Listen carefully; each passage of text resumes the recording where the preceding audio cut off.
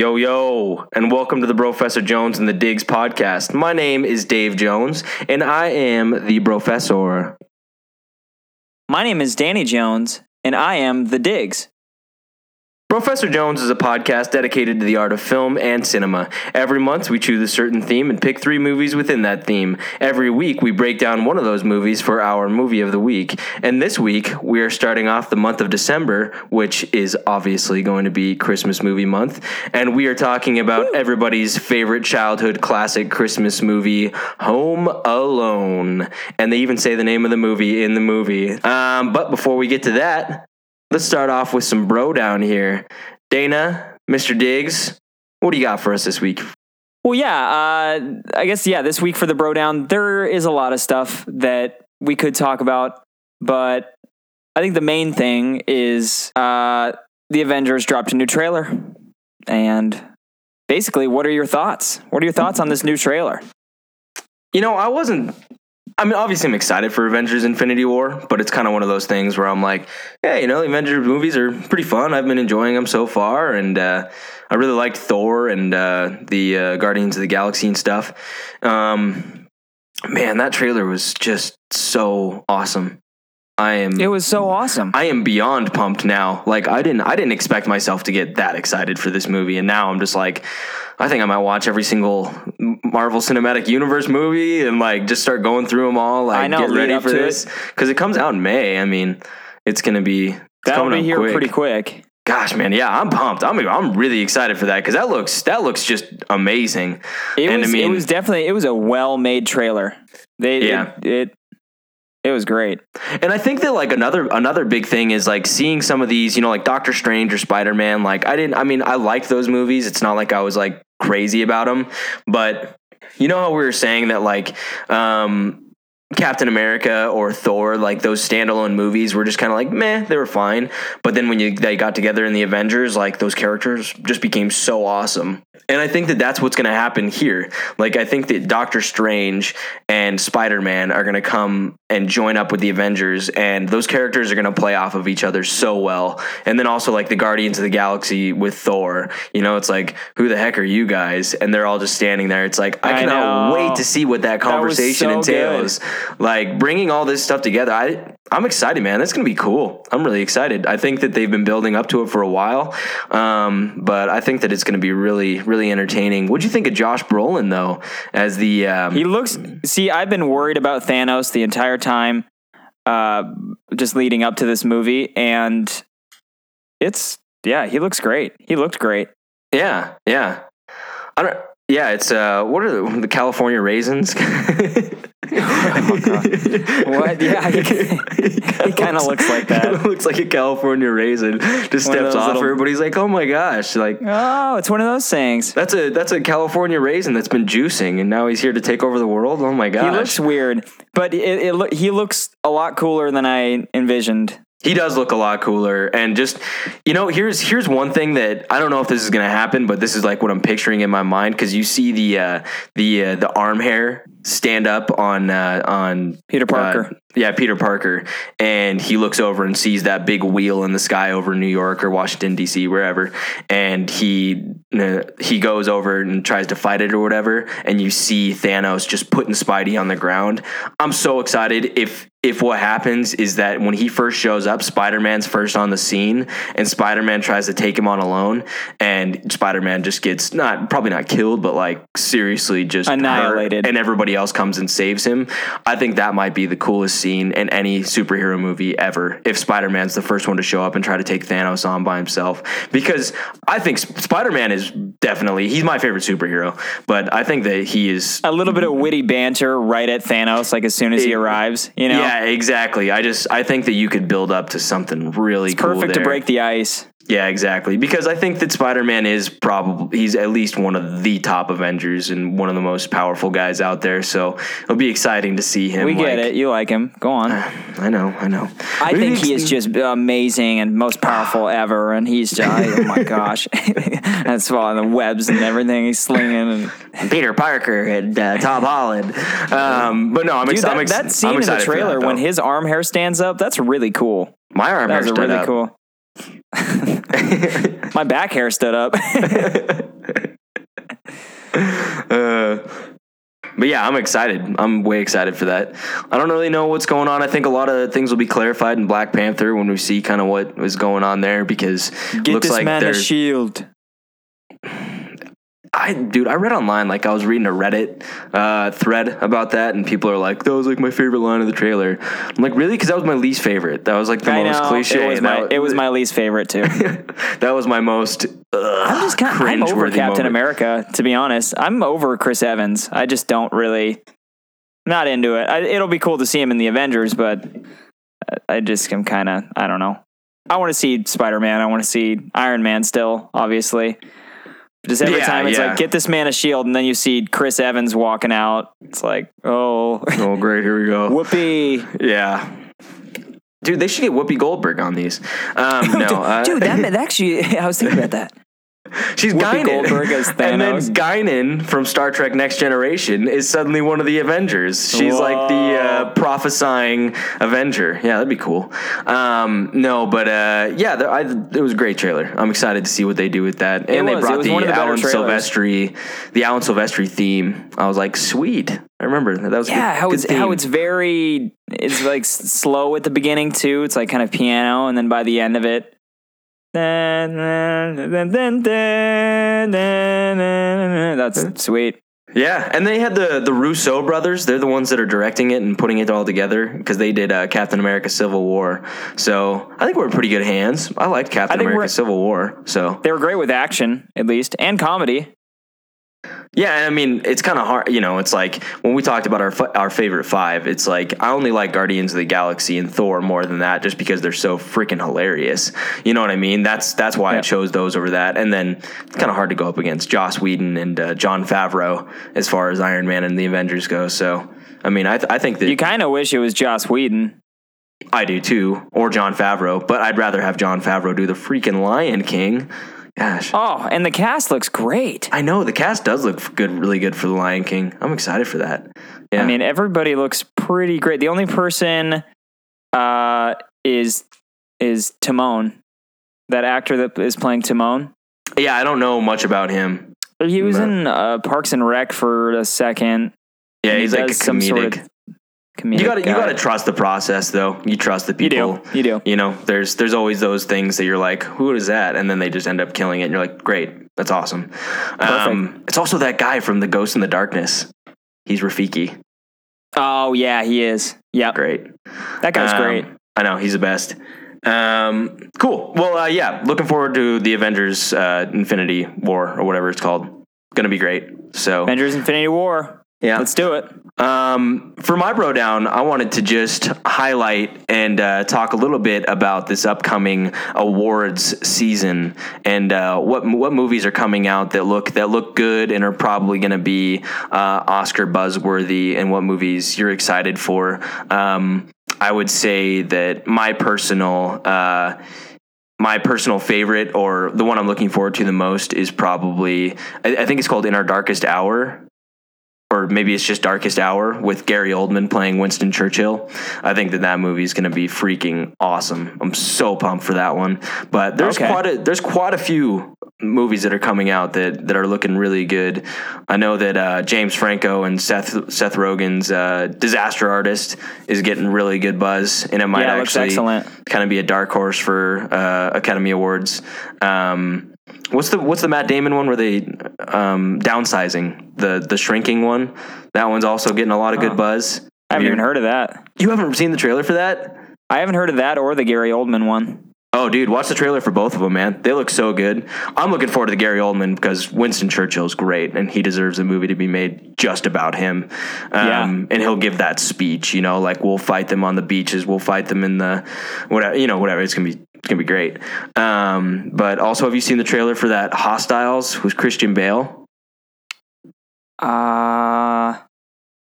Maybe. Is that the one where they're like traveling through the country or something like that? Yeah. Okay. It's like post-Civil War. He's escorting an American Indian who's actually Magua from Last of the Mohicans.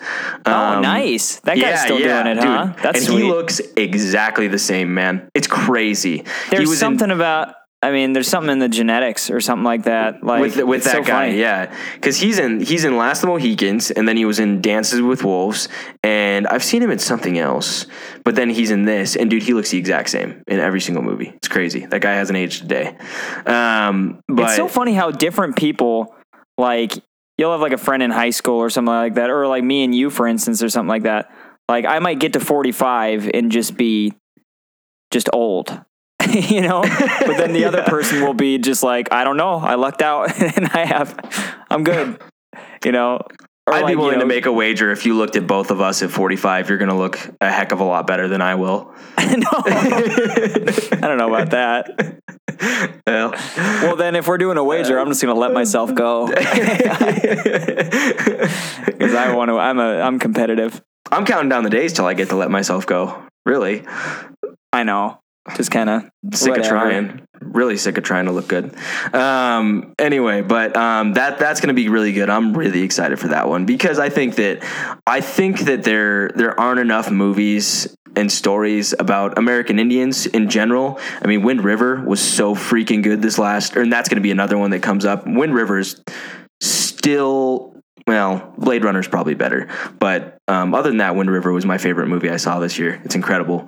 I don't even know what it is. Jeremy Irons, he's investigating a dead girl on an Indian reservation. I think it's Arapaho Indian reservation in Wyoming, and a bunch of stuff goes down, and it's so good, so good. Cool. Yeah, you got to watch that one, man. But he's Alfred in Batman too. What do you mean, Jeremy Irons? Yeah, isn't he? Oh no. Did I say Jeremy Irons? I meant Jeremy Renner. Did. Oh. Oh no, Jeremy Piven. I know. I'm like, well, which Jeremy is it? Was it Irons, Piven, or Renner? Okay, so it's Jeremy Renner. Excuse me, I meant Jeremy Renner. Hawkeye. Yeah. I was thinking Scar from Lion King, who Jeremy Irons plays, but not in the new one. Anywho, so Hawkeye was great in Wind River. What other ones am I not thinking of here? There was three billboards outside Ebbing, Missouri with the girl from Fargo. It's getting really, really good buzz. I'm excited about that one. I don't know. You don't know anything about any of these, dude. I follow none of that. Because this podcast has to have both sides. There is the dude that loves the film and the history of it all, and then there's the dude that is just the big Star Wars fan and loves the Tom Hardy. So yeah, I don't know. I'm the in our darkest hour and counting down the days till the Oscars, and you're sitting there watching Star Wars and Avengers trailers again and again and again. I've watched half of episode 7 since we've started this conversation. It's just on in the background because I don't know. I guess now that I have Movie Pass, maybe I'll go to more movies. I just ordered mine. Nice. Yeah. Well, there's a lot of good movies that are gonna be Oscar contenders, and I'm excited to see all of them. I was trying to think real quick if I could think of any others that I may have left out. The Shape of Water. What's Guillermo del Toro's movie is looking really good. Okay, so I know about that one. Kind of a science fiction. I don't know if that'll strike Oscar, but I think it'll be still really good. What's that new Saoirse Ronan one? It's gotten like the highest Rotten Tomatoes. Actually, I don't know. Oh yeah, totally. I have no idea. I've never heard that. It's like the name of a bird or something. Anyway, well, me and Mom will talk about this because me and Mom really get into the Oscar stuff. The Swords of Ronan, that's what it's called? No. Her name is, I don't know how to pronounce it. It's an Irish name. Saoirse Ronan. She was the sores. Like multiple sores on your mouth. No, like cold sores. I mean, I don't know. It's like SAOIEYOI. There's like 8 vowels. You know what I hate? There's like 8 vowels in a row. Me too. I'm not a big fan. Yeah. I hate canker sores. You eat too much sour food or salty food, and man, they just sting. Hello. Is there anybody in there? I have nothing on that. I just don't have a good joke to, and I haven't got very many canker sores in my life. So I've gotten a few, and I'm tired of it, to be honest. I got a canker sore in my mouth. I keep poking it with my tongue, but that's only making it worse. That's only making it worse. It's Family Guy skit right there. I don't know. I apologize, though, for the Oscar stuff, because I really just haven't followed it too much. So you're saying all these titles that usually I am a little more on top of it. You said, I want to talk some Oscars, and immediately in my head I went, oh no. Because I have not followed that at all. I've been so interested in Star Wars this season, and the Avengers, and Justice League, all that stuff, that I haven't even thought about the Oscars. You know what's fun though is that in like a week and 6 days we're going to be sitting down to talk about episode 8 and do our thoughts about that. So I'm starting to lose it a little bit. Like I have so much to do in the next 2 weeks, and I cannot stop thinking about Star Wars. It's probably a good thing though, because it'll fly by and you'll just be there. Yeah, it's true. It's true. Oh my gosh, I'm getting emotional. Tearing up. Choking up a little bit. There's a lot of good Oscar movies coming out, and I'm sorry, I didn't mean to put that pressure on you. I guess I just thought that you might be better informed about all this. All right, so let's move on to the main event, discussing the Christmas classic, Home Alone. Now, Home Alone is one of those movies that I have seen every year at least once since. When did this movie come out? What is it, 1990? Yeah, so pretty much 90, 91, something like that. Yeah, as far back as my memories serve me, I remember this movie, and I've watched it every year. And as far as Christmas movies go, there's not too many that rank higher than this one. It's definitely in my top 5, probably my top 3.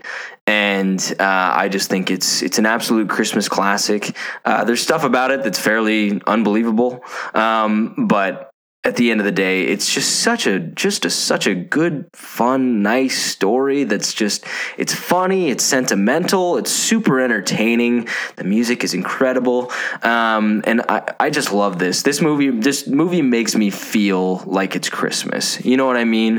I think there's a couple movies that make me feel more Christmassy, I guess. But this one I always like to watch. I like to watch this one early off in December because it really breaks me into the Christmas season. So I freaking love this movie, dude. It's so good, and I don't mind watching it multiple times every year. And I'm excited to watch it every single year. It's not like I'm like, oh, I gotta, this year it's like, oh, I gotta sit down and really think critically about Home Alone. Didn't mind it at all. I absolutely loved watching it. I love it. Yeah, absolutely. I think it definitely kind of puts you in the season. I just can't really imagine making a movie like this and having it immediately stick as like a Christmas classic. Kind of like Elf did maybe when it came out. I mean, that's probably the most recent that came out and was like, cool, this is a Christmas classic. This is something that'll probably be watched every year. I can't even imagine that happening because this movie, it really is. And the second one. Like they're both so well done. I love it. Yeah, I mean, it's usually one of the first ones that I watch. Just because I feel like the anticipation of it is almost too much. It's like, oh, I want to watch Home Alone. That and Christmas Vacation. But Christmas Vacation I usually watch early on, and then I will probably watch it again right before Christmas. I watch Christmas Vacation like multiple times. Yeah, multiple times.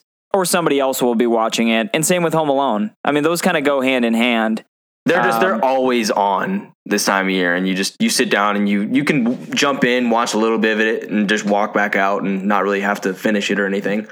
Like, and it's not even like, even if you don't have like cable, for some reason, like your Xbox will just turn on. Like you'll come home and your TV will just be on and have it playing. And like the power cord's unplugged. And you're like, oh my gosh. That's the thing though, is that happens and you just walk in and sit down and just start watching it. Like you don't even question what's happening. You're like, put the popcorn in the microwave and keep going. You're like, oh nice, it's a church scene. Yeah.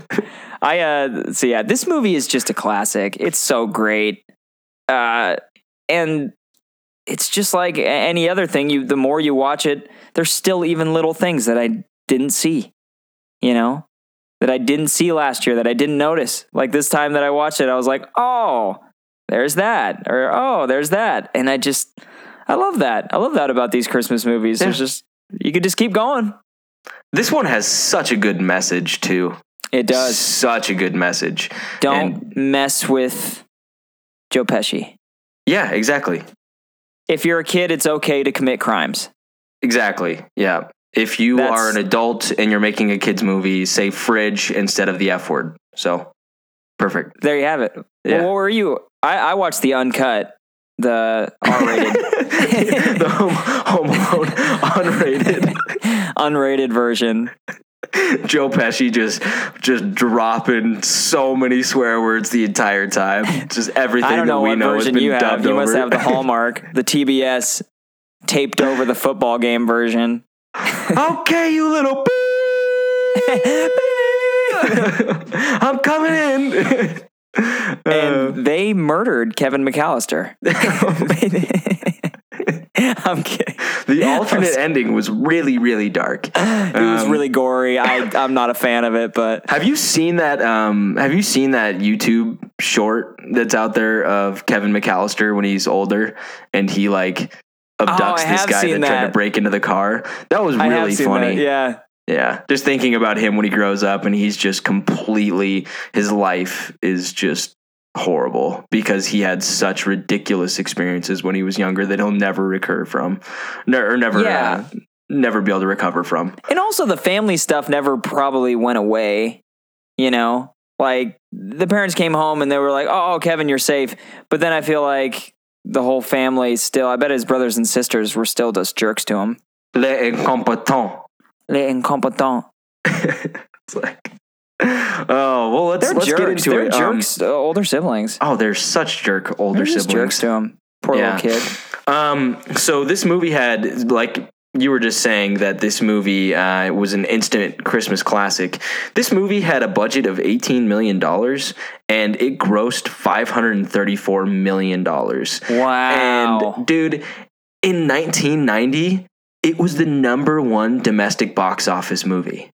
Wow. This movie, Ghost, was worldwide, but I mean, just in the United States, this one killed it. Like, I cannot believe that. This is just a freaking kids movie, but it was just so good.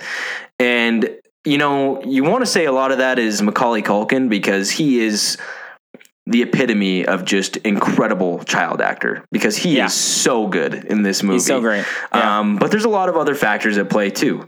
This movie was written by John Hughes, who is pretty much the best director, at least best like comedic or teen comedy director of the 1980s. He did a lot of good stuff. Breakfast Club, Ferris Bueller's Day Off. He did Uncle Buck, and he did Planes, Trains, and Automobiles. Yeah, and the reason actually that Macaulay Culkin. Kevin McAllister, Macaulay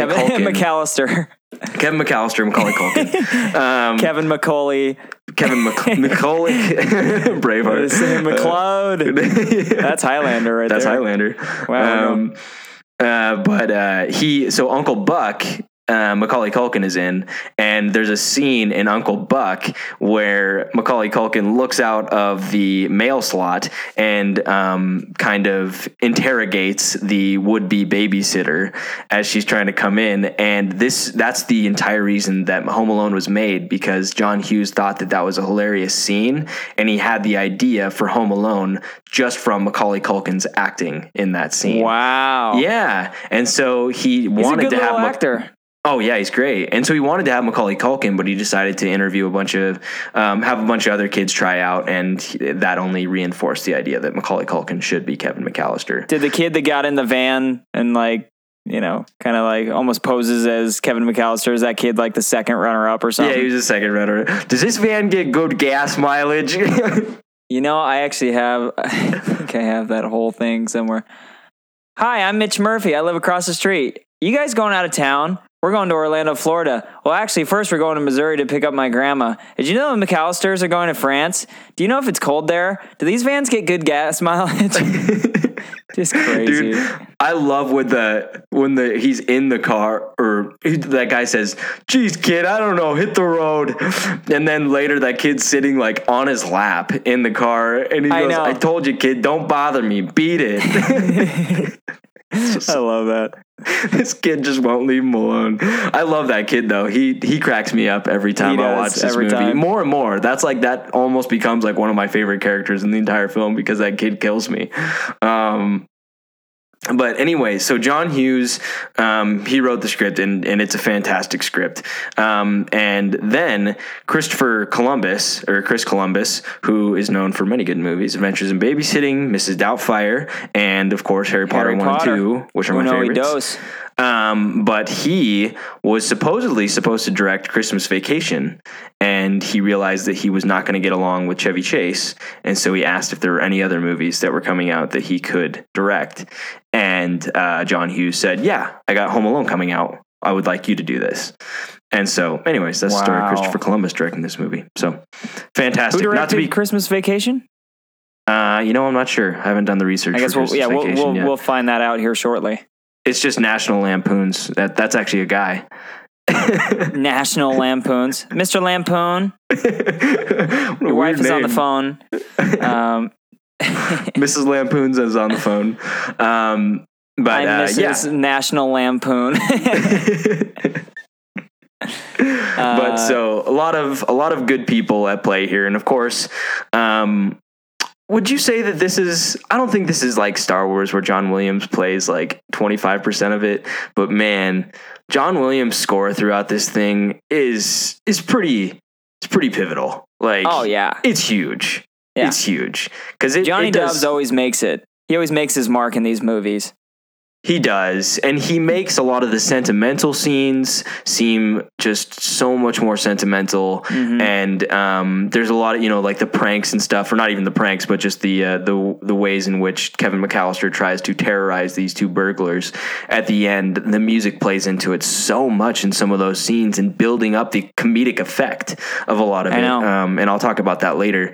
But John Williams kills it with this score, and he also created like an original score that seems so Christmassy, he's incredible. It's original Christmas music and it's great.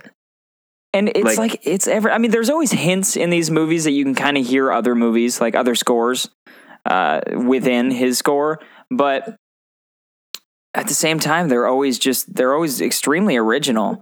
This hook, obviously it goes without saying, all the, Jaws, Jurassic Park, Harry Potter. It just seems like every single major theme that you ever think about is John Williams. No, yeah, totally. And you can see parallels and you can see similarities between all of his scores. There's obviously some themes and motifs that sound a lot like others, but they all do stand rather unique. There's always something that is really, really good about each one of them. And this one's one of the best. One of the best that he's done. So, and when at the opening credits with the, the graphic going where it's showing the neighborhood and all that stuff, I sit down and watch that every time. I don't actually skip through it because I just like watching that. I think it's cool. So, right, let's talk about a little bit of this movie to start off. What do you think? Just Macaulay Culkin, his performance. Here's something that I noticed that I wanted to get your take on. He is so good when he's by himself and doing the scenes when he's by himself at home. But a lot of the scenes where he's with the entire family, it seems like it's very obvious that he's a child actor. But then when he's by himself, he kills it. Like there's a scene at the very end where they're like, "What have you been up to this whole time that we're gone?" And he goes, just hanging around. And everybody smiles like this dopey smile. I was like, what is that? What? That's so off in this movie because he's been so good the rest of the time, Yeah, and he's a little off in the beginning as well. Like the whole pizza scene and all that. He just kind of seems like I can almost see the point of view of everybody else at certain points. I'm like, geez, Kevin is kind of annoying tonight. Okay, well, so do you think that the punishment for Kevin was warranted by the mother to sentence him to go upstairs by himself? No, definitely not. I mean, as a parent, you can't. I would never lock my kid in the attic for a night. Well, I don't know. I'm not going to judge any parent on what they do because I don't have kids. I don't know. But I would send maybe a little time out, but like you can't come out for the rest of the night.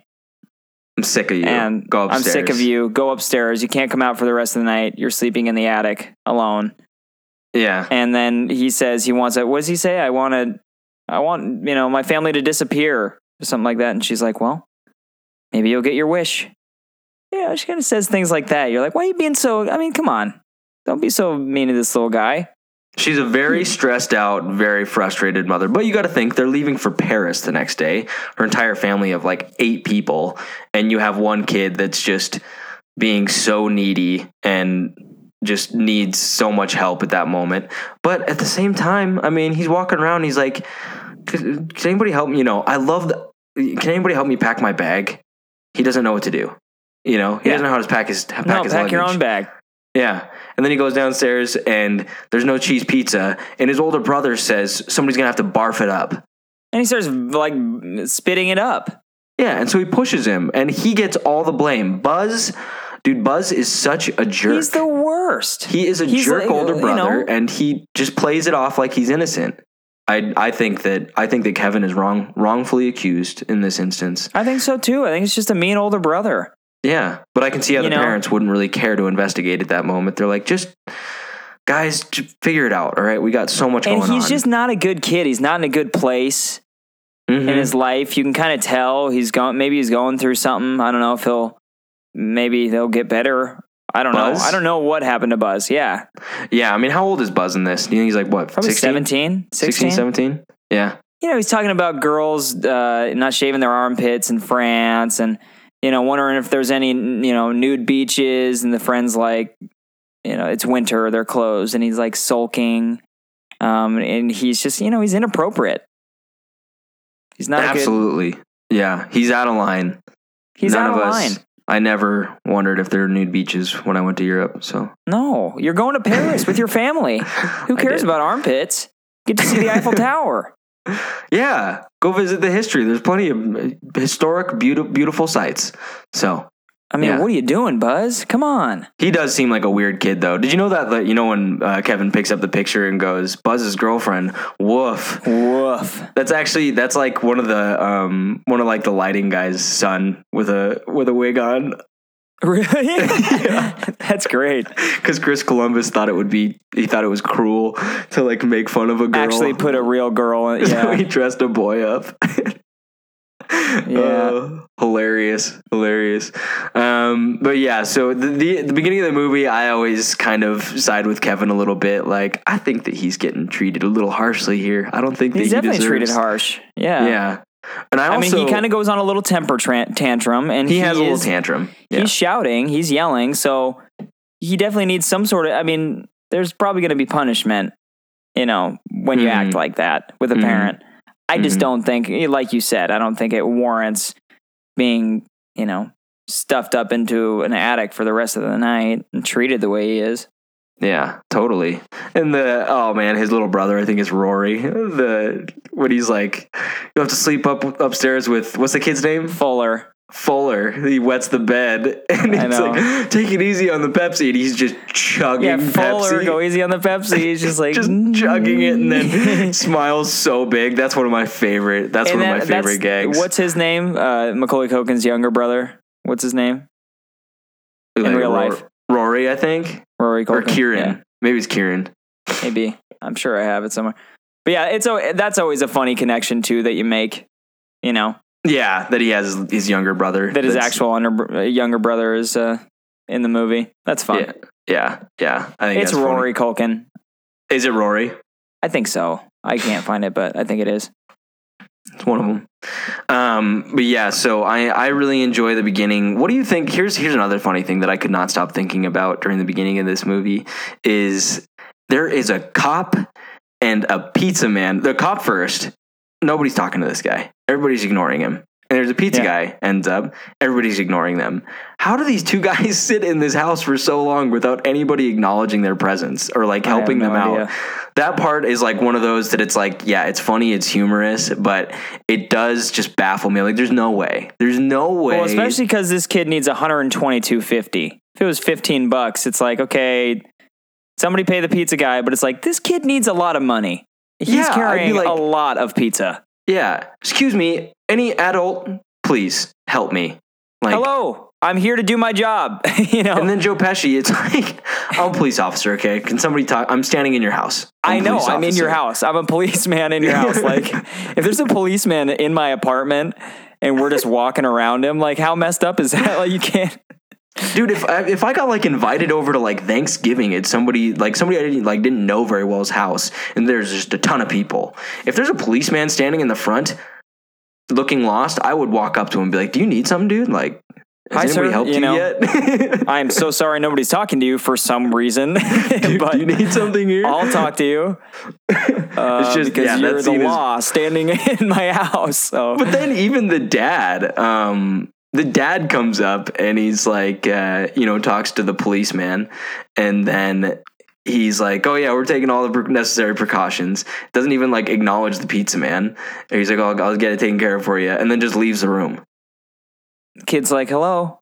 He's like, "Oh my gosh, you guys are insane! Like this is ridiculous." It is though. I mean, let's get back to that, but I do want to bring up that that's a great idea to dress up as a cop, go around all the houses, and just get a scope on what's going on. It's pretty genius. Well, the thing is, nobody's going to question you if you're dressing up like a cop unless you run into another cop. Oh, that'd be the worst. Could you just imagine? Bad luck. Yeah, costume party. Halloween, dang it. Yeah, that part of that's funny. But okay, so moving on. The pizza man got paid though, right? Yeah. The wife comes out and she I think she gives him, I think it was $122.50, and I think she hands him like $140 because he says nice tip. I was trying to count it, but it's pretty quick. But yeah, I think she gives him a pretty good tip. Also, what do you think Kevin's dad does for a living? I don't know. I mean, it sounds like he's never even left the country. He said the only time I've been on a plane is on the back of my mom and dad's car going to Aunt whatever's. Remember that little dialogue on the plane? I missed that. Yeah. So it's like he hasn't really traveled much. I think he's just kind of I don't know what he does. Maybe a lawyer? Yeah, he's got to be something pretty high up there. He seems like a dentist. A businessman. I don't know, man. He makes a lot of money. It's a big house. It's a big house, and he's got, I mean, it just looks, his life looks very expensive. And he's got a lot of kids. Yeah, he's got a lot of kids. Did he fly all of them out there too? I don't know if that was ever said. Was it his brother Rob? Doesn't seem like Rob's racking in the dough. No, because that's Uncle Frank.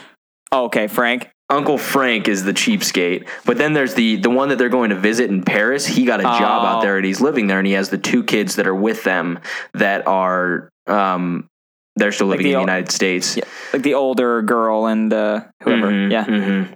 But so one of those two flew all those people. But dude, I mean, to fly 15 people, I think it is like Paris. 15 people to Paris, that would cost so much money. And also how they all just come home to Kevin. It's like, that's not realistic. Yeah. Oh man, can you imagine how disappointing that would be? You just flew to Paris, and then you're like, we left the kid behind. I think it would more so be like, okay, mom's going, she's got it covered. That stinks. She's not going to Paris, but her and Kevin can spend the holiday together. But we all paid for all these tickets to be in Paris. Like, yeah, but then you wouldn't even have any fun. Yeah, probably. It's like if we left you behind, none of us would have had any fun. We would all just been like, what is Danny doing? Oh my gosh. Well, seriously though, it's like, think about how you would have handled this if you're 8 years old, but you would have been in Molt. Oh boy. Oh, because I was thinking about it just now, like us in mom and dad's house there now, but oh boy, living out in Molt and the way out in the country. Oh, I would have probably tried to act tough for all of 5 minutes. You would have been like getting into like the guns and stuff, like going out trying to hunt when there was like clearly enough food to get you through. Probably during the day. At nighttime though, I would just be like, oh my god. Oh. No, wouldn't have to worry about burglars though. Like this situation wouldn't have happened to us though, because we don't have a ridiculously nice house in one of the nicest neighborhoods in Chicago. I know. The thing that I worried about when we lived out there was like the scary man, you know, like not just like a burglar, but like aliens. Well, I don't know. Did you worry about aliens out there? I always have worried about aliens. I don't know. I always worried about like the bad guy, like the big bad killer guy who's going to come do, I don't know. I don't know what I pictured. He has no other agenda other than like ruining your life and killing you. Yeah. No other agenda but to be like, oh, I'm the bad guy and I'm here. Because these guys end up being bad, but their agenda is to steal money. It's only because Kevin McAllister just ticks them off so bad and tortures them that they end up wanting to kill him at the end. He pushes them to their last straw to where they're like, okay, no more of this. You know? Yeah. If Kevin would have opened the doors and they would have just duct taped him to a chair and like stole everything and then just left, he would have been fine. I mean, never seen him again. He would have had a little traumatic experience in his life, but I wonder if Kevin kind of just wishes that would have happened. Later in life. I shouldn't have messed with those guys. But, I mean, he did have just the best. He got away with it. And it's so awesome. But, well, let's jump forward a little bit and talk about, what do you think? So the time that Kevin's alone, they kind of highlight on, and throughout this entire movie, I think that Chris Columbus and maybe John Hughes too in the scripting, he does such a good job of understanding and kind of portraying the way that an 8-year-old's mind works, because there are such little quirks and little things that you think when you're little. You know what I mean? For instance, the packing your bag, he's like, pack my bag, or going down and the furnace looks all crazy and scary and it just scares the crap out of him. And the snow shoveler guy, his brother telling him that story, and he's just horrified by this guy all the time. I know. So many of those things crack me up. Mr. Marley is just there's old salt man that makes the bodies mummies. It's like, oh, whoa. Yeah, and there's no way that guy is. That's exactly the point. Is that when he says that, Kevin just looks at he looks at him and goes, "Mummies," and like whispers "mummies" to himself. He's so scared.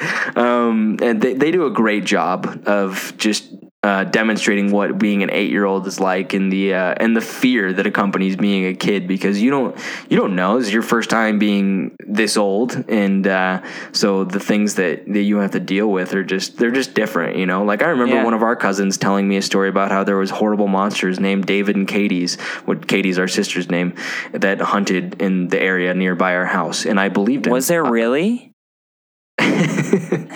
Were they really out there? But I remember him telling me that story, and I was like, oh my gosh, if I'm going to get eaten by a monster that has my name, you know, like it just like, it terrified me. That would be the worst. I know. He's like, hi, I'm David. And also, I'm David. You're like, I'm David. Wait, I'm David. Well, no, now we are. Well, no, I'm a big monster.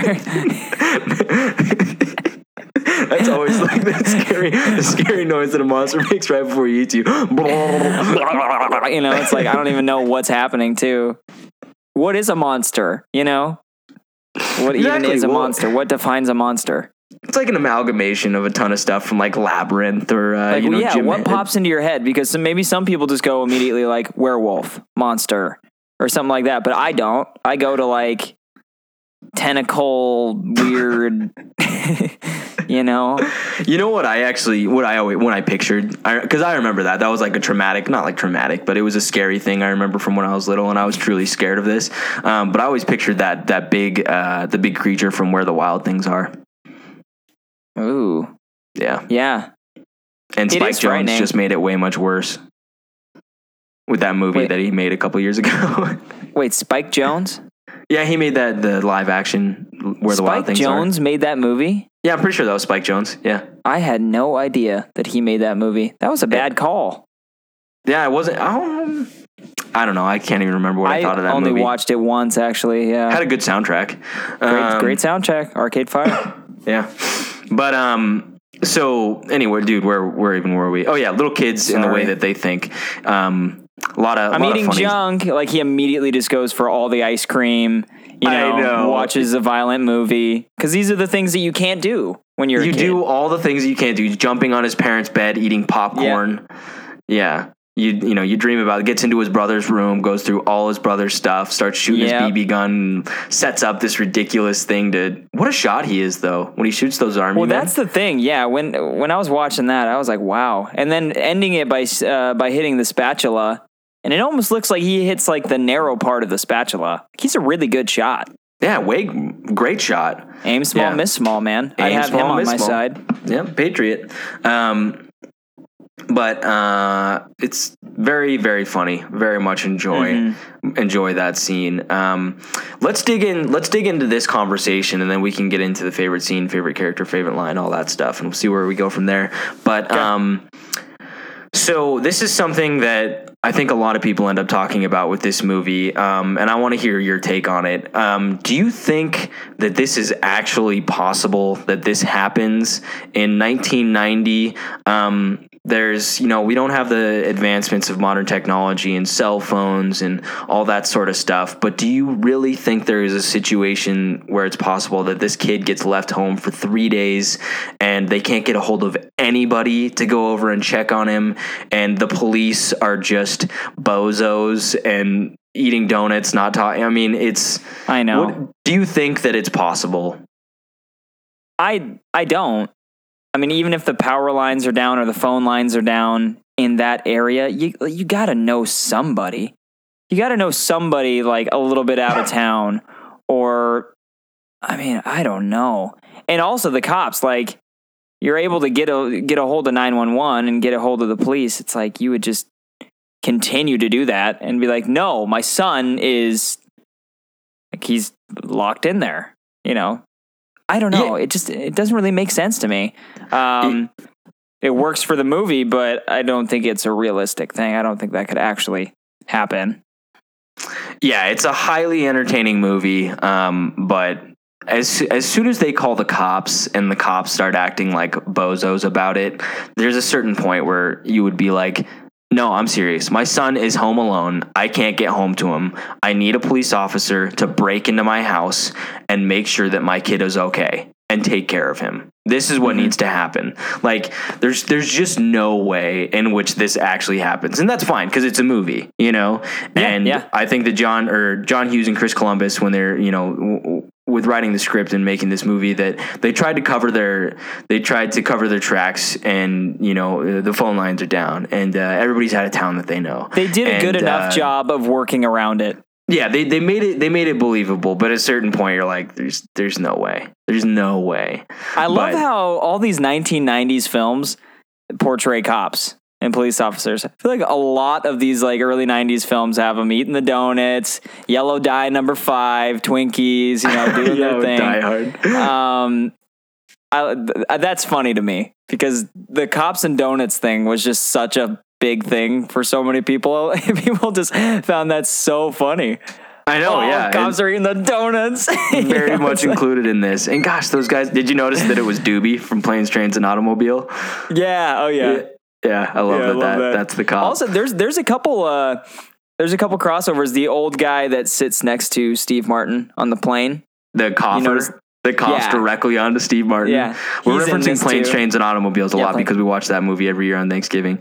So yeah, we just recently watched that. But that's the guy that goes, Candy, she's got plenty of earrings, big dangly ones. Big dangly ones. The way that guy says that, I love it. I know. But yeah, a little crossover there. John Candy, of course. Can't forget that. John Candy, kills it. Absolutely kills it. Oh, that's the thing, is that we can talk about John Candy later, actually. Yeah, let's bring him up. Any later. other crossovers though? There's a couple others that I was thinking, but maybe not. If there is, oh well. But so yeah, I just don't think it's a possibility that this actually happens. There's no way. Yeah. No way. But they do a really good job. Sorry, I said doo-doo. Gosh, that's funny. Big doo-doo there. Yeah, that is funny. They also, one thing that I noticed this time around, and maybe I've noticed it before, but I just kind of forgot. They do a good job explaining how he got left home alone. Like that kid jumping in the van, the girl that's in charge of it is like a teenager and is blah, blah, blah, just like counting heads for the sake of it, not even caring. And also the ticket getting thrown away in the trash. That little thing it's really, good. You've noticed that, right? The ticket gets thrown away in the trash? Nice. That's what I'm talking about. Yeah, so at the beginning, they spill the Pepsi or all the soda, and they wipe off the kitchen counter, and the dad throws a ton of stuff in the trash. And when he throws it in the trash, buried right under it in the thing that he just threw away is a little ticket that says Kevin on it. Oh my gosh, dude. I've never noticed that. I remember thinking this morning when I was watching it going, why do they zoom in on the trash like that? Because all I ever see is just the red napkins in there. Dude, I'm so glad that you brought that up, because that would have been, that's a plot hole right there that they covered. They covered it, man, and it explains it well. I was thinking? As I wrote down that girl's name, Heather is the elder daughter or sister or whatever, whoever's kid she is. She's the one that does the head count. Her fault. It's on her. It's her fault. Absolutely. If anybody should go up into the attic, it's her. Yeah. Because she blew it. She did. She absolutely. Who knew it? You blew it. It's like when they get to the airplane, when they get on the airplane and realize, oh my gosh, we left Kevin behind, I would be marching back to her and being like, you said you counted everybody. You got a head count. Everybody was here. I asked you. That was your responsibility. And it's like, oh, sorry, there was some weird kid in the car that I counted. I know, and then he was a weird kid. And he said, hey, bring me something French. Mike Murphy. Yeah. What was his name? Eric Murphy? What's his? Well, I had it here somewhere. Funny kid, though. That kid cracks me up. I love him every time. But I think Mitch Murphy.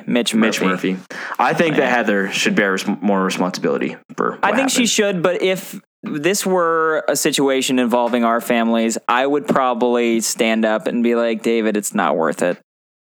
She blew it. If you got up and you were like, hey, you were in charge of the head count, I'd be like, dude, it's not worth it. Not worth it, dude. She's a teenager. She was thinking of fairy dust, Yeah, absolutely. It's not How worth old is it. She she actually seems like she's like, she could be like 20 or something. Yeah. I mean, she did have a lot of responsibility. I'm not saying, it's not her fault. I'm just saying there's no point in, getting upset over spilled milk. Or what is that? Is that the saying? Yeah, that's. What do you do if your kid spills some milk? Slap him in the head? Slap him in the head? What? What does that mean? It's not a very tolerant person. Sorry. Could go Love on. that movie. I know, I could go on that forever. But it's funny the how much Planes, Trains, and Automobiles and this movie, they're very similar in tone, in feel, and everything. So it's really interesting and funny watching these movies almost back to back. And also Uncle Buck. Something in between. Yeah, Uncle Buck. Yeah. Yeah. Those three, these three movies are made around, I think Planes, Trains is 87, and then Uncle Buck was like 89, and then this is 1990. I feel like they all have that John Hughes feel to them in that part of his career. Just much like Ferris Bueller's Day Off and Breakfast Club and 16 Candles all feel very similar, So, dude, John Hughes is such a good director. He's such great. A good writer. I mean, he made some of the absolute best movies. It's crazy. He really did. The comedy's Great there. Outdoors, the storyline's great. He wrote Great Outdoors. Yeah, really. John Hughes wrote Great Outdoors. I'm pretty sure. I might need to fact check that. At writing John Candy. Oh, absolutely. It's almost as if he was born to be the dream team with John Candy, because John Candy wouldn't be who he is, or who he was. But I think they also recognized. Sorry, I didn't mean to cut you off there. I had nothing. Okay, nothing to go. But he allows John Candy to improvise a lot of the time too. Like much of John Candy's stuff in this movie improvised, and in Planes, Trains, and Automobiles, Steve Martin and John Candy improvised a ton of their stuff. So yeah, he writes well for John Candy, but he also knows that John Candy is a comedic genius and can do his thing. I feel like improvising plays really well just with movies in general. Like we talked about Thor Ragnarok and Taika Waititi, let them kind of just be a little bit more free than Others might have been, and it just comes out. What if he has an active hand in directing the scene and kind of letting the comedy flow, but you're also, it's like you're funneling the comedy into this area and making it funny. You know what I mean? You can guide it however you want. Yeah, but you're allowing the actors to really dig into the characters, which I'm sure they really did with Macaulay Culkin in this movie. They just let him do what he wanted to do. Let this kid be the kid, because obviously we know he's a great actor. So yeah, give him a little bit of freedom, and he kills it. The aftershave, you know. That scene's great. He does it twice. The whole speech that he gives about taking a shower and using adult shampoo, and like, I put it in every crevice of my body and even my belly button, which I never usually do, but it feels really good. It's just like so little kiddie. So I just love that. I love that. It's just so funny. But yeah, hilarious. No, he doesn't say orifice. He says crevice. Okay. Okay. Let's just move on, please. It's words like that just should not be said. Man. Yeah, no, I agree. Orifice. It's like moist, you know. Yeah, just doesn't need to be said. Let's not. But I know we haven't got into the Wet Bandits yet, but I think we should do favorite scene, favorite character, favorite line, and that sounds good. And go from there. Let's start off with favorite character, and I've done a lot of the talking so far, so I wanna kick to you. Why don't you start off with favorite character? I might imagine that we have the same one, just because my hit the nostalgia of just watching Planes, Trains, and I didn't want to go. Is it different? Are we different here? It's different, yeah. Nice. Okay. I really wanted to. I think there's a couple characters in this movie that are very clear as to being the comedy and the funny things. Or you could even pick Kevin. But I picked Gus Polinski, John Candy, just because the Polka King. He's just the best, and almost to pay homage to him. You know, I don't know if we'll get another chance to really talk about him on this podcast. I'm sure we'll do Planes, Trains someday, hopefully, and maybe we'll do Great Outdoors at some point. But yeah. You know, since I have the chance to talk about him, I grew up with John Candy. His humor almost influenced my life, just because he's such a lovable, well-rounded actor, and I don't know, he gives you the feels. You know, there's something about him, his warmth on the camera and in movies, that just kind of, he fits right in there. He really does. You see him and he walks up and you're like, oh, nice, it's John Candy. It's not like, oh, it's that actor, or, oh, it's always a positive having him in the movie. And the polka, do you know all the polka stuff he says? Oh gosh, I wish I would have written that line down, because he's that like, one's hey, really funny. we're the band. Yeah, she kind of pauses, polka, and he's like, polka. I only say polka. We had a few hits back in the '78. Sheboygan. I think. Yeah, she's like, oh, in really Chicago, big in Sheboygan. In Chicago? No, Sheboygan, really big in Sheboygan. Yeah, I think we sold really about 628 albums there. 28 albums there. He's like sitting there like, you should know who I am. He sold over 628 copies of this album. And then she's like, have you ever lost a kid? He's like, yeah, it was awful. The wife was distraught. We left a little tyke in the funeral parlor all day. All day, you know. We went back at night and can I stop you there? Yeah. Is that your favorite line? No. Oh, okay. Dang it. Am I stealing your favorite line? Yeah, no, but since we're doing John Candy talk, then I'm gonna read it. I want to read it since it's my favorite line. So, okay, got it. So the mother says, this is when they're sitting in the back. Did you get that it was a big budget moving truck? See, that was the thing I didn't understand. I'm like, how can you? It's like just getting a U-Haul for 7 guys to sit in the back of, and just all sit in the back. And it's so dangerous. Only in the 90s. Like, there's no way, man. If they got pulled over nowadays, that would be serious trouble, man. Like, that's a big fine. Hey, we've been pulled over in a U-Haul, though. It's not like they checked. We have. What did we say?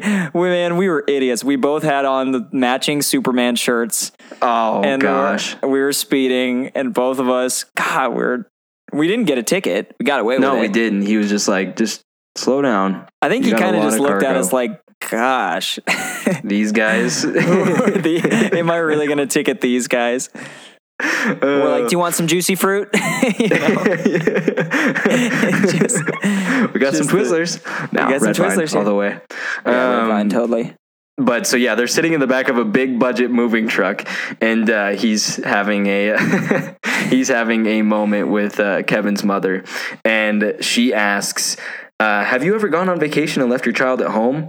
And he says, no, but I did leave one at a funeral parlor once. Yeah, it was awful. The wife was distraught, and we left a little tyke in there in the funeral parlor all day. We went back at night after we came to our senses, and apparently he had been alone all day with the corpse. He was okay. After 6-7 weeks, he came around and started talking again, but he's okay. They get over it. Kids are resilient like that. And then she goes, maybe we should stop talking about it or something like that. And he goes, you brought it up. And that's the last you see of his character. Is that really the last you see of his character? It's the last you see of his character. Yeah, it's the last thing he says. But that line is one of the funniest. That's one of my favorite lines in anything. Like that is hilarious to me. And then just the fact that, because I looked this up, he totally improvised that. That was not even in the script. Did he really? Totally all John Candy. That's all John Candy. So that is the best in my mind, because he just came up with that on the fly. Like, it's beautiful. Beautiful. It is beautiful, man. And just the whole how it, it gets done with it. And then he's like, after about 6-7 weeks. It's like 6-7 weeks.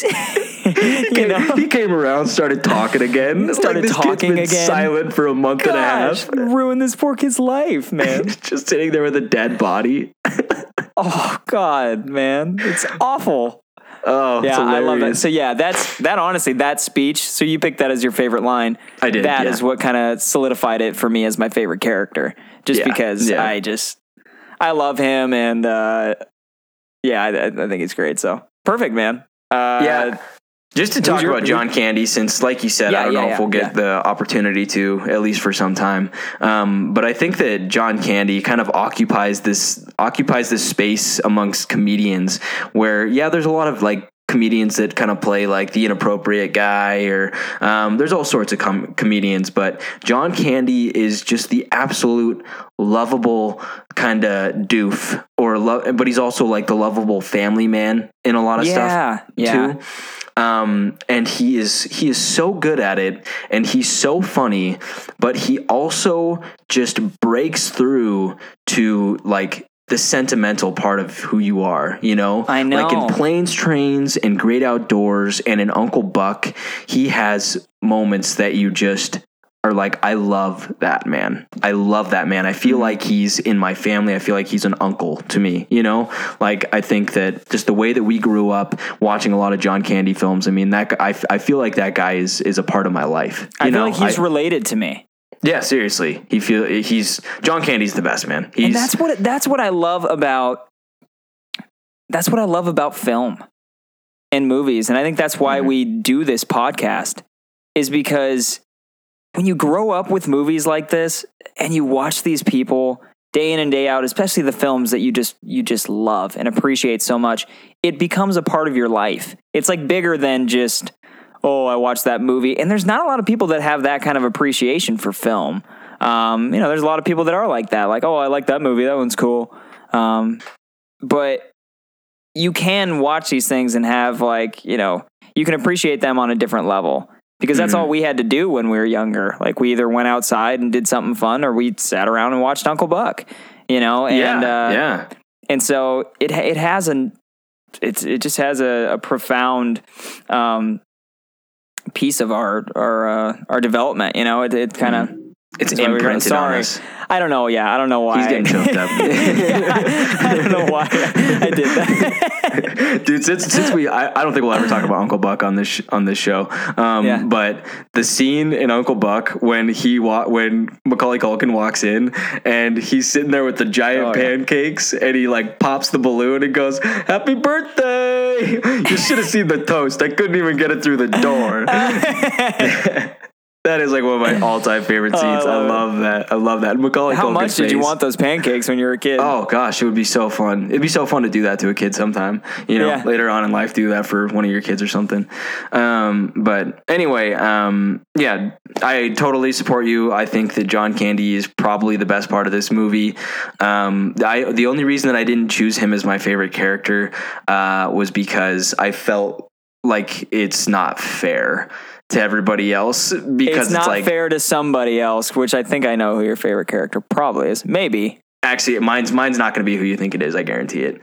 But it's just not. It's not fair as John Candy, because I mean it's not fair to compare anybody else to John Candy, because John Candy's the GOAT. He's seriously like the best comedian of all time.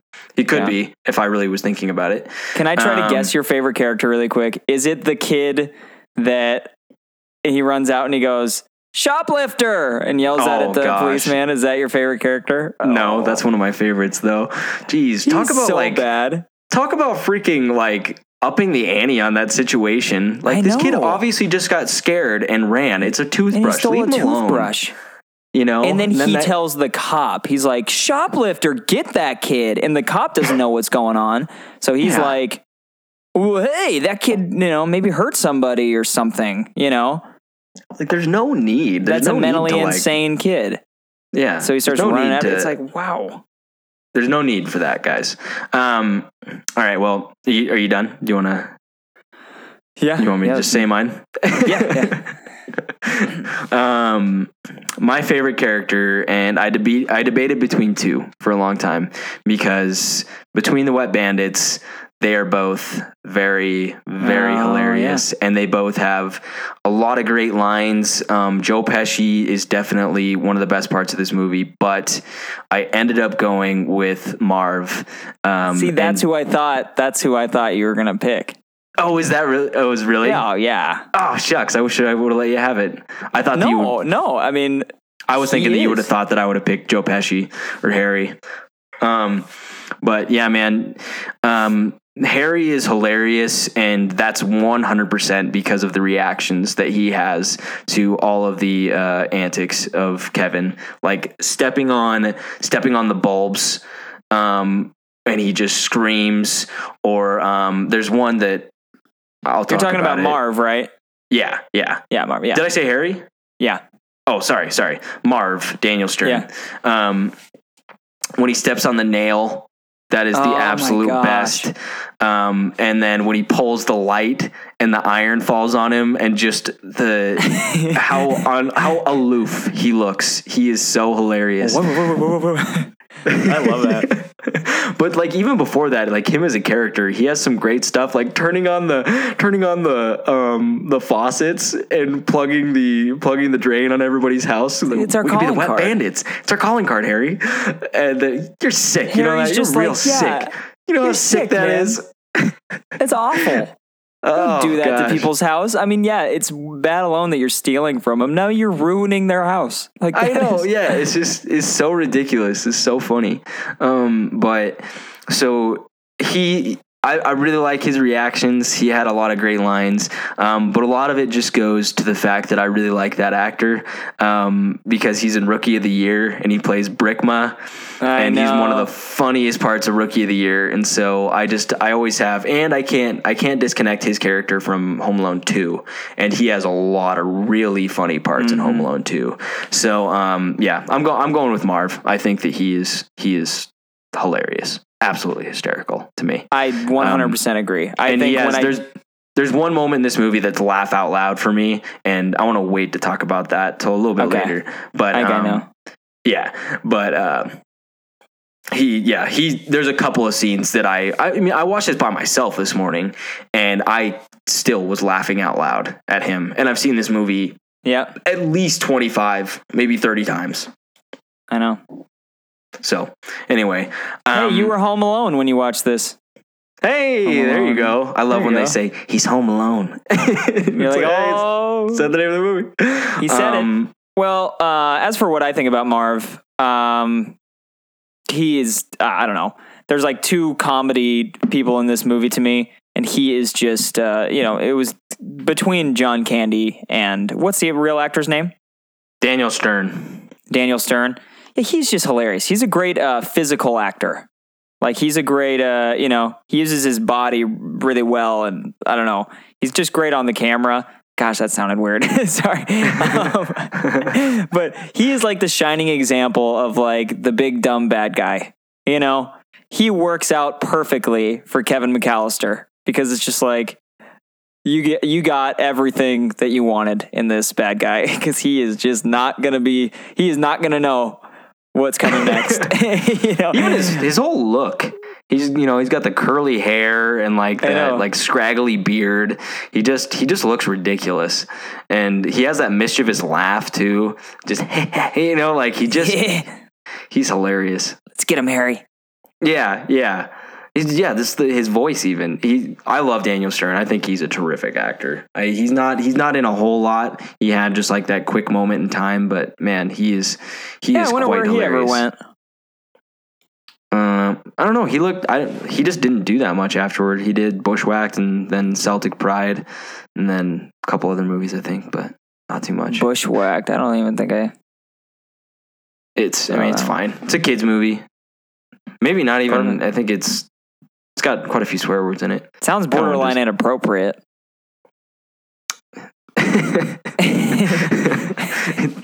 It's NC-17. It's alright.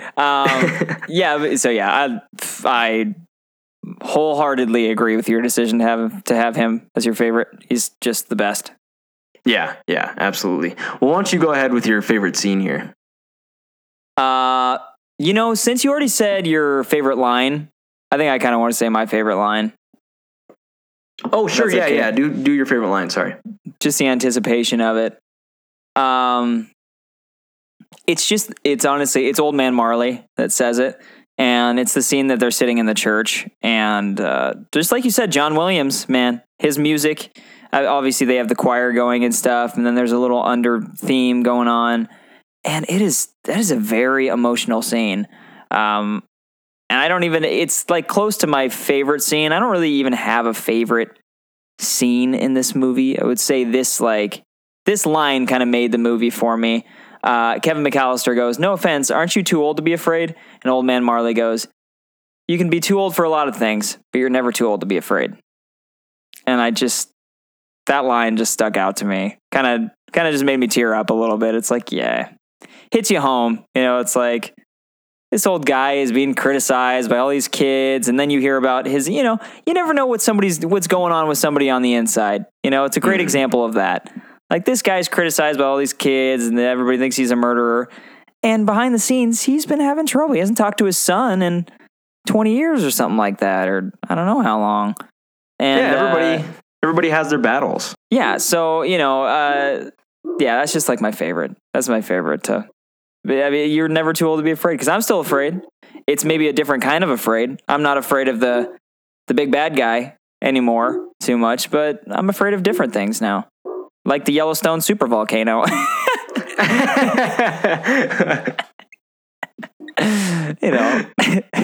Or the 9.8 earthquake that's going to hit us. I mean, it's going to happen. It's absolutely at some point. It absolutely Dean Cain will. came out with a great movie called 10.8 Apocalypse. If anybody's ever seen it, it's a fantastic version of what possibly could loom in our future. So, Dante's Peak.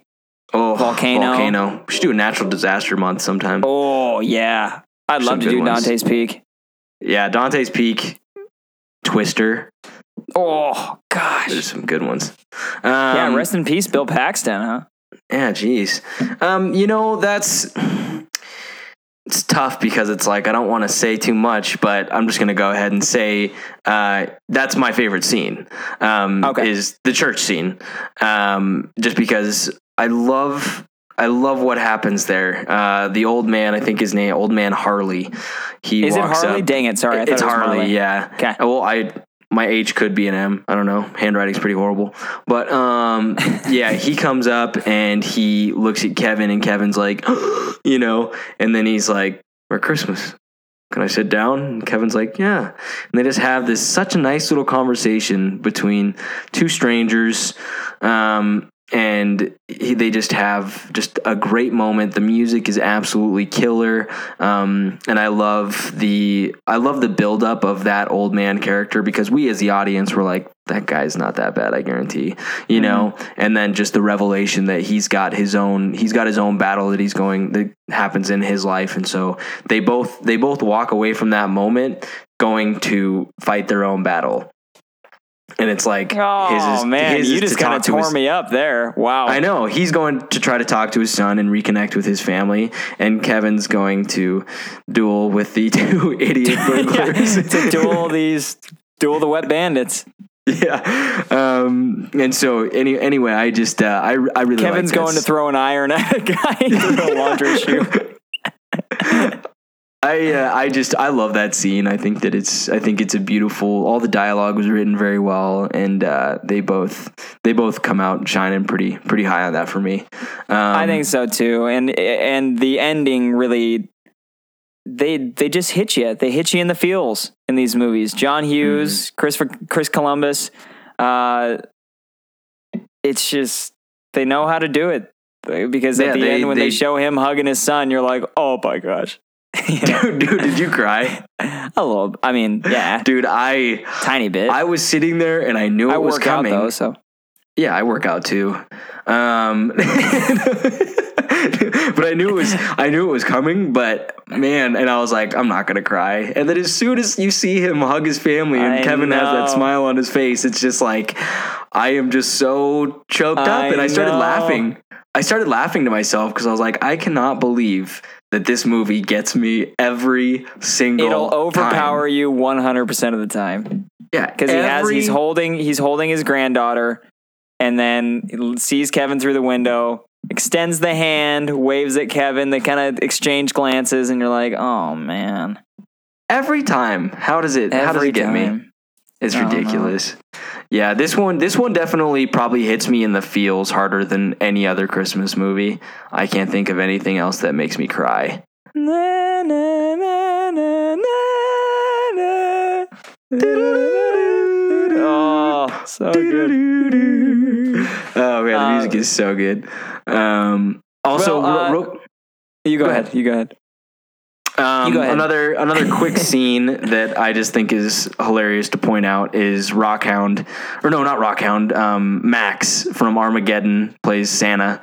Oh, I know. Such a great little. We give Kris Kringle a parking ticket on Christmas Eve. We gotta do next. What is it? Something shots for the Easter Bunny? I forget.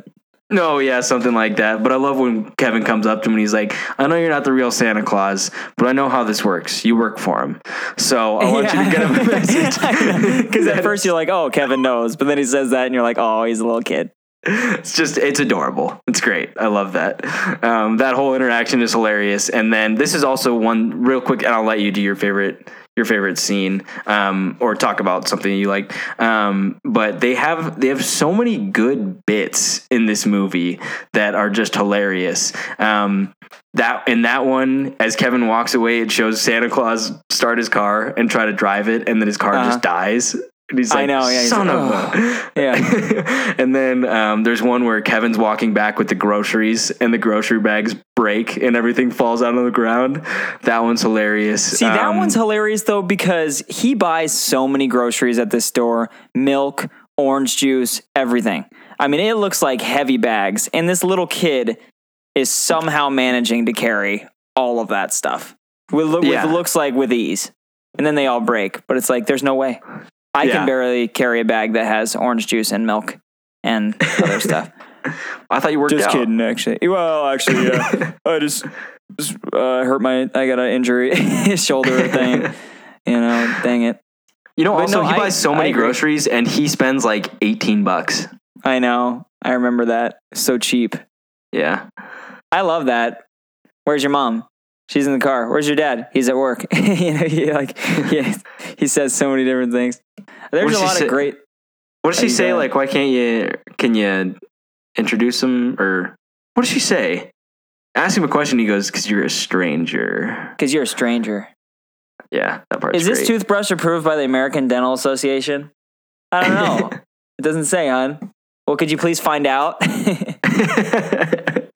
I love that. Also, there's a lot of great lines, like Buzz. The one that I love of Buzz is no, for 3 reasons. A, I'm not that lucky. Two, we use smoke detectors. And D, we live on the most boring street in the whole United States. I love that. Like A, 2, and D. Gosh, you're so far off. You're so far off. Like if it was A, 2, and C, it's like, well, you just kind of messed it up. But it's like you blow it. Buzz is pretty funny, man. In the second one, he's pretty dang good.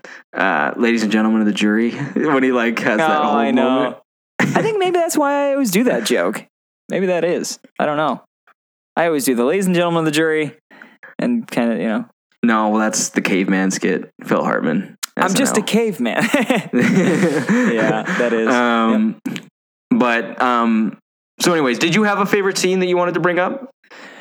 It's between that church scene and then I would say I picked the different battle. I'd say my favorite, what I was thinking about earlier is just like my favorite scene is just the entire length of them breaking in.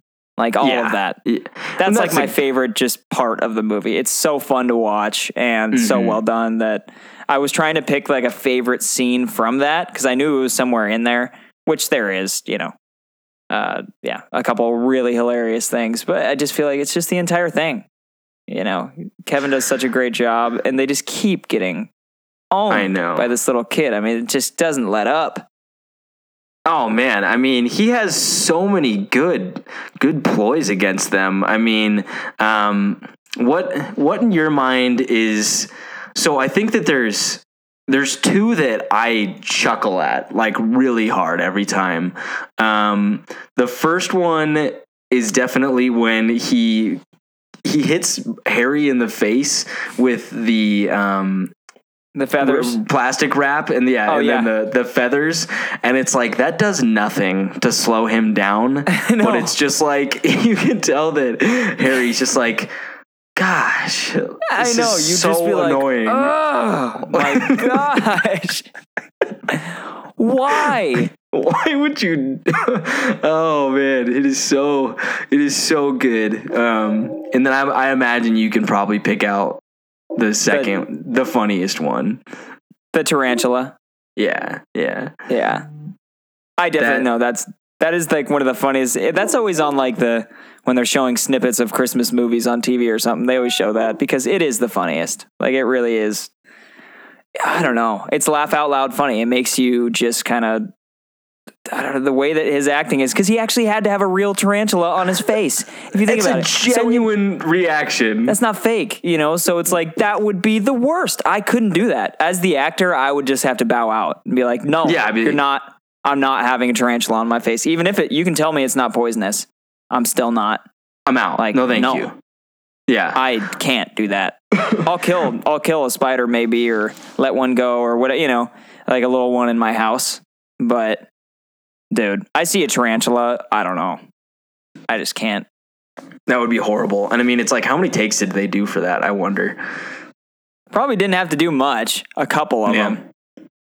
But that scene is a big one where I talk about the influence of John Williams' music, because it hits you in the feels in a lot of parts. But that one, it has this climactic build up to that moment that makes it so much funnier. It's like he grabs Kevin's leg and then he's going up the stairs, and it's like such intense music and like making you be like, oh gosh, is Kevin gonna get out of this?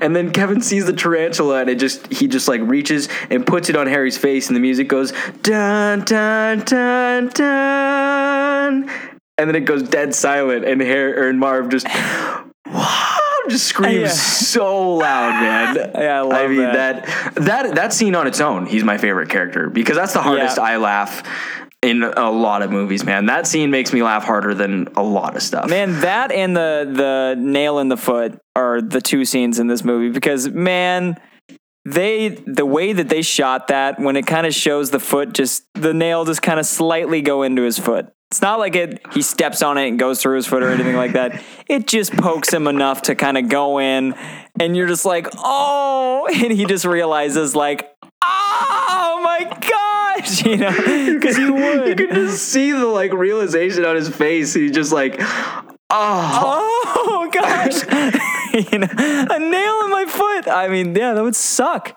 It would suck, man. I mean, Kevin, that could have seriously injured him. Like he could have. I mean, I doubt he would have tripped and fallen and had it like go through it. But like he could have stepped on that full force and had that just go through his foot. Who, Marv? Yeah.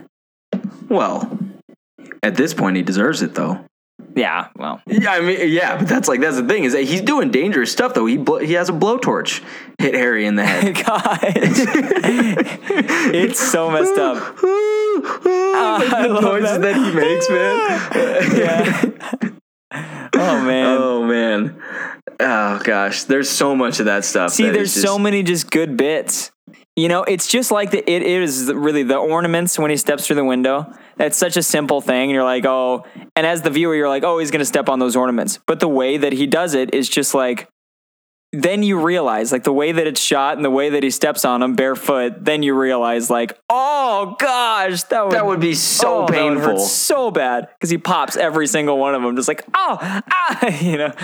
Like, and that's why this movie is so successful is because, you know, like that scene doesn't last that long. It's only like 10 minutes of them breaking in and all that funny stuff happening. But the whole movie has been leading up to this big moment where they try to break in and Kevin's going to, you know, he's going to foil them.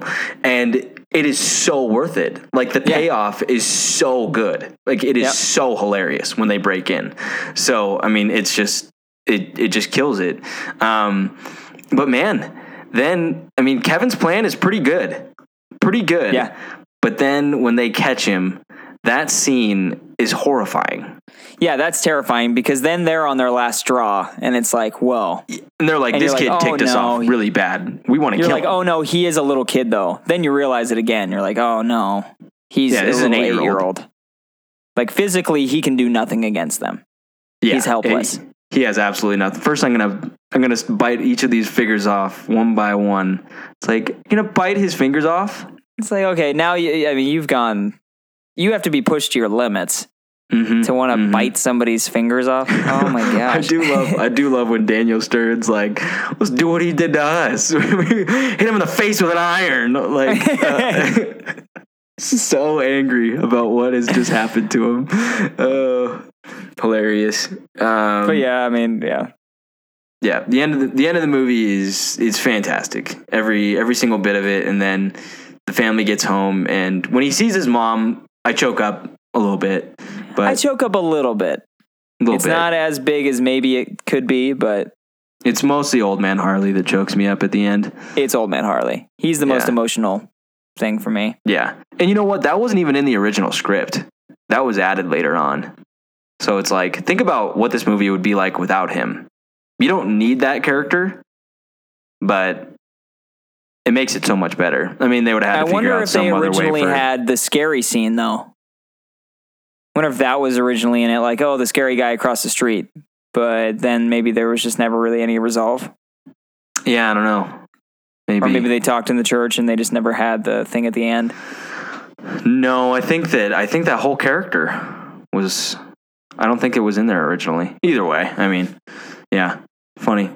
But yeah, so great movie. What do you think? There's a couple of themes I think that are like prevalent in this movie. One being like the importance of family, and no matter how badly your family may tick you off or treat you or something like that, you always gotta love your family. Something to that effect. Absolutely. I thought that's a big part of this movie. No matter how bad things can get, family is family. Yeah, exactly. And I like that. And also there's a lot of talk about fear, you know, and getting past your fears no matter what they are, whether it's dealing with burglars coming in your house or simply reaching out to somebody that you haven't talked to in a long time because you're holding a grudge against each other. You know, there's different types of fear, and it takes a different type of bravery to conquer them all. So there you go. Absolutely. All right. So here's a question, Dan. Among the two, Home Alone 1 and 2, which one do you prefer? Ooh. I think probably the first one. I think the second one is a close second. You know, it's a phenomenal movie. I'd love to do a full podcast on it because it's incredible. Tim Curry, isn't that his name? Tim Curry? Mm-hmm. Yeah. Tim Curry and just Rob Schneider. Just very funny elements in that movie, but the original is the original, and I love it for what it is. you know. So I agree. I think that the second one is a lot funnier. Like the second one is really funny. But I think that the first one is just overall such a good movie that the second one is just lacking in certain areas. And so it's lacking in like maybe plot a little bit. Like it doesn't have the, it's just like any second movie, you know, they take what the first one did and expanded it. You know, they took it and then just kind of made it more funny. They made it bigger. It's in New York. It's outside of a house. You know, they just kind of expanded everything. So it's hilarious and amazing, but it's not the same, you know, no matter what. Yeah. I agree. Yeah. So I prefer the first one every time. So, well, wait, one more thing. I just want to say Joe Pesci saying "Hiya, pal" is one of my favorite lines in the movie. Hiya, pal. Hiya, pal. I say that so much. Yeah, me too. Also, the John Candy, try it. Yeah, I've said that quite a few times too. There's a lot of quotable parts in this movie that I've said. Look what you did, you little jerk. Oh yeah, look what you did, you little jerk. I say that quite a bit. One of the best lines in the entire movie. Except for I say it a little different. I say, "See what you did, you little jerk." I think I've been saying it like that for a lot of years. But then I watch it, but now it's just a real thing. Yeah. I love when his brother gets smushed up against the wall too. Oh yeah, I know. Yeah, it's all great. Yeah. I mean, I think that, and also the gangster, the Johnny and Snakes gangster movie maybe needs to be referenced a little bit. AC said 10%. Too bad AC ain't in charge no more. I'm going to give you to the count of 10 to get your ugly, yellow, no good keister off my property. God. Does he say before I pump your guts full of lead? Yeah, before I pump your guts full of lead. 1, 2, 10. Then, dude, he just like ruthlessly murders that guy. He fires at him and he goes down, and then he just continues to pump his guts full of lead. It's so over the top. Guys laugh. I love how Kevin uses that multiple times very well.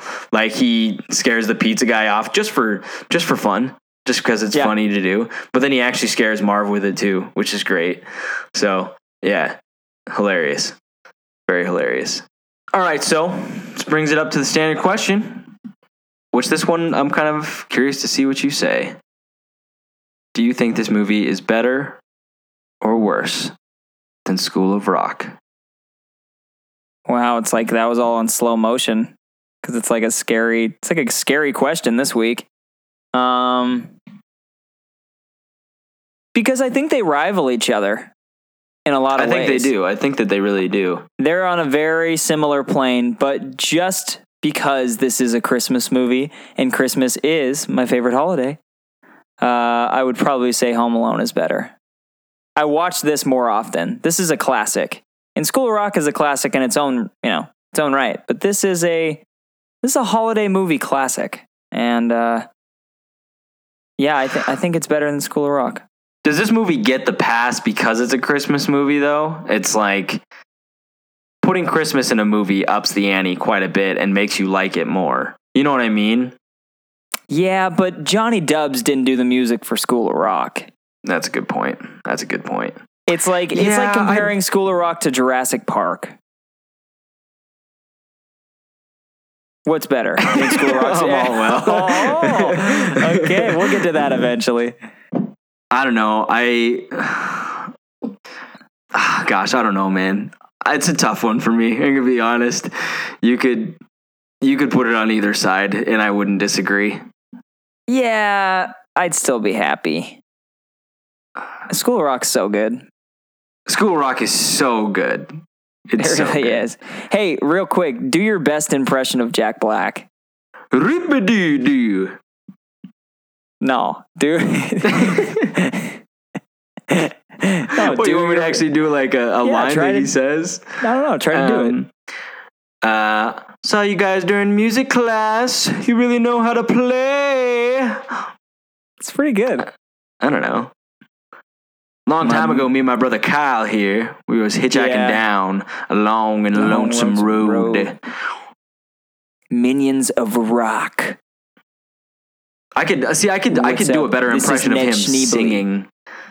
Yeah, you could do a better one singing. I could probably do Jack Black in School of Rock. Like I can play it, but like doing an impression of him is kind of hard. It's not like a Kevin Hart or something like that. Well, first of all, like you can't. It's not like there's like little. Yeah, he doesn't have like that distinct of a voice. Or like a Christopher Walken, like going in the wrong tone. Do it again, the wrong tone. It's not like Jack Black's kind of hard. He is tough to do, but if you're asking me to sing like Jack Black, I think I can do that way better than I could talk. Oh, you'd ace it in the hole. Speak like Jack Black. So, yeah, I don't know. He doesn't have too distinctive a voice, I think, as far as speaking goes. So, I don't know if I think this is better or worse than School of Rock, honestly. Are you just going with undecided? I don't want to. I think that's against the rules. I know, but I don't want to have to go back and change this later. I go worse. I'm not changing it. I go worse because I think that this is a Christmas movie, and Christmas movies we think that they're better than they really are because they're Christmas movies. You know what I mean? Whoa. I don't know. Yeah. I mean, I think that we rank this higher than School of Rock because it's a Christmas movie, and that's not fair to School of Rock. Well, what are you going to say the same thing about the other Christmas movies? Well, there's one that'll rank higher, but I think you'll find my verdict on Christmas Vacation will probably be just the same. Wow! Spoiler alert! No way! It's not. Wow, this is going to be a tough month then, man. This is. I have to give this stuff. I honestly haven't even given this any thought. I forgot. I always forget that we have to compare this to School of Rock, and so it comes at me in the minute. Well, and I love School of Rock. It's amazing. It's gold. It's comic gold. It's an amazing movie. The thing is I watched School of Rock like last week. And you watched it? Yeah. I watched it. I haven't seen it. It confirmed everything. I hadn't seen it in probably 2 years, and man, that movie is so good. I wanted to start it again as soon as it was over. I was like, roll it again. I can watch that entire movie one more time. There's a reason we talk about it every week. It's a great movie. I just don't know. I feel like Home Alone. Oh, man. Well, now you got me being weird. Now you got me like... I know. This is our concern, dude. This is our concern, dude. Maybe we should just remain undecided and tune in next week, and we'll have a verdict. No. I'm saying Home Alone's better. I'm saying Home Alone's worse. Okay. There you have it. There you go. Great show, Dave. What do you think this movie could be better served with Jack Black in it, though? That's the thing, is that I also don't think that any character could really be replaced with Jack Black, and definitely it would be not better. Replace. Yeah. He could be side characters that maybe would be funny if he was. Yeah, but he couldn't be Harry or Marv. He couldn't be, couldn't be Kevin. I think the dad is even really good. I think John Hurt does a great job. Yeah. Maybe one of the siblings. Maybe Buzz. Yeah, he would be. And in 1990, how old was Jack Black? 30 or something? 25? I have no idea. I have no scale to base this on. I have no idea. I don't know. How old is Jack Black? Probably like mid-40s? Mid-40s? 50s? Maybe? I don't think he's 50 yet. I feel like he's in his 50s. Yeah, I don't think so. Okay. Well, I guess we're just disagreeing on a lot of things today, dude. Disagreeing on everything. So, that was a good. That took us a long time to figure out what we thought on that. So, yeah, good work. That was a great episode. Love Home Alone. It's always fun to talk about that. Also, I am just stoked that we're moving into Christmas movie season. This is. I don't know. I don't know if I can really claim this and really say this, but I think this is going to be the best month of movies that we're ever going to get to cover in this podcast. We have Home Alone, Christmas Vacation, Die Hard, and Star Wars Episode 8, The Last Jedi. I mean, that is the best. So, I mean, I think we're both stoked for that. If you guys are listening, stay tuned every week for these. I think we got Christmas Vacation coming next, right? Yeah, definitely. Next week's Christmas Vacation. Next week and then the next is Last Jedi, and then Last Jedi. Hard. We might even be doing a couple of podcasts on that. I might have to bring in some guests. I think that this will probably be one of the best months that we could possibly do, other than we got a Roland Emmerich month coming up in the summer. So, oh gosh, monster movies. Dave just wants to do Signs so bad. I do want to do Signs. I want to do Alien Month so bad. I know you do. So excited for it. Oh, cool. Anyway, so yeah, if you guys are excited about those movies, please share us to your friends. I'm sure there's so many people out there that appreciate Christmas and Christmas Vacation, especially, such a classic. So we're looking forward to that. So yeah, please give us a share. We're on Facebook, Professor Jones. Our biggest platform right now is iTunes. So please subscribe, Professor Jones. Leave us a review and pass this along to your friends. Also, we're on Twitter. Check us out on there, Brofessor_Jones. We are on Instagram, Brofessor Podcast. David, stop laughing. What is so funny over there? Sorry, Professor's making me laugh. It's so funny to me. And we're on Instagram too. So we are on Instagram, Brofessor Podcast. I'm on there, Daniel Hunter Jones. I know Dave's on there, Dave TJ23, after Michael Jordan, because he loves Michael Jordan. The GOAT, man. He's the best. SoundCloud, Brofessor Jones, and please, feel free to send us an email as well. Check out our website, brofessorjones.com. We're all over the web, just like Spider-Man, and we appreciate everybody that listens a lot. So Merry Christmas, and I'll hand it over to you, Dave. Thanks so much for listening. We'll be back at you next week with Christmas Vacation. We'll be staying right here, living our lives quarter mile at a time. And if I don't see you, good afternoon, good evening, and good night.